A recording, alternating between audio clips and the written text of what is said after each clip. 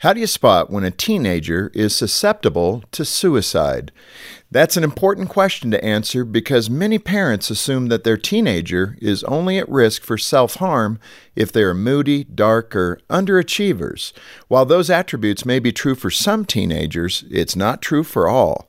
Some teenagers who struggle with mental health issues are hardworking and highly involved at school. They get good grades, rarely if ever cause problems at home, and feel intense pressure to be stellar at everything they do. Talk to your children regularly. Find out what's going on underneath the surface. Make sure their outward smiles aren't covering up inner fears, anxiety, or depression. If they don't open up to you immediately, keep reaching out. Get to the truth. And if you discover a problem, seek professional help. Equip your teenager with the tools they need to find positive solutions when life gets tough. One way to help somebody who's hurting is through a great resource from Focus on the Family called Alive to Thrive. It educates parents, teachers, coaches, and youth workers about how to help at-risk teenagers. It's absolutely free at FocusOnTheFamily.com.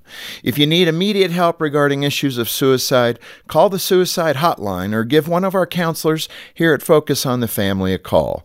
The number is 1-800, the letter A, and the word family. That's 1-800-A-FAMILY. I'm Jim Daly. Hi, I'm Dr. Greg Smalley. And I'm Erin Smalley. Marriage is an amazing gift from God, but it can also be a challenge sometimes. That's right. We could all use a little guidance. And that's why we started our podcast, Crazy Little Thing Called Marriage. We talk about things like recognizing conflict cycles, dealing with stress, and how to grow your love each day. Listen at crazylittlethingcalledmarriage.com or wherever you get your podcasts. We can't wait to see you there.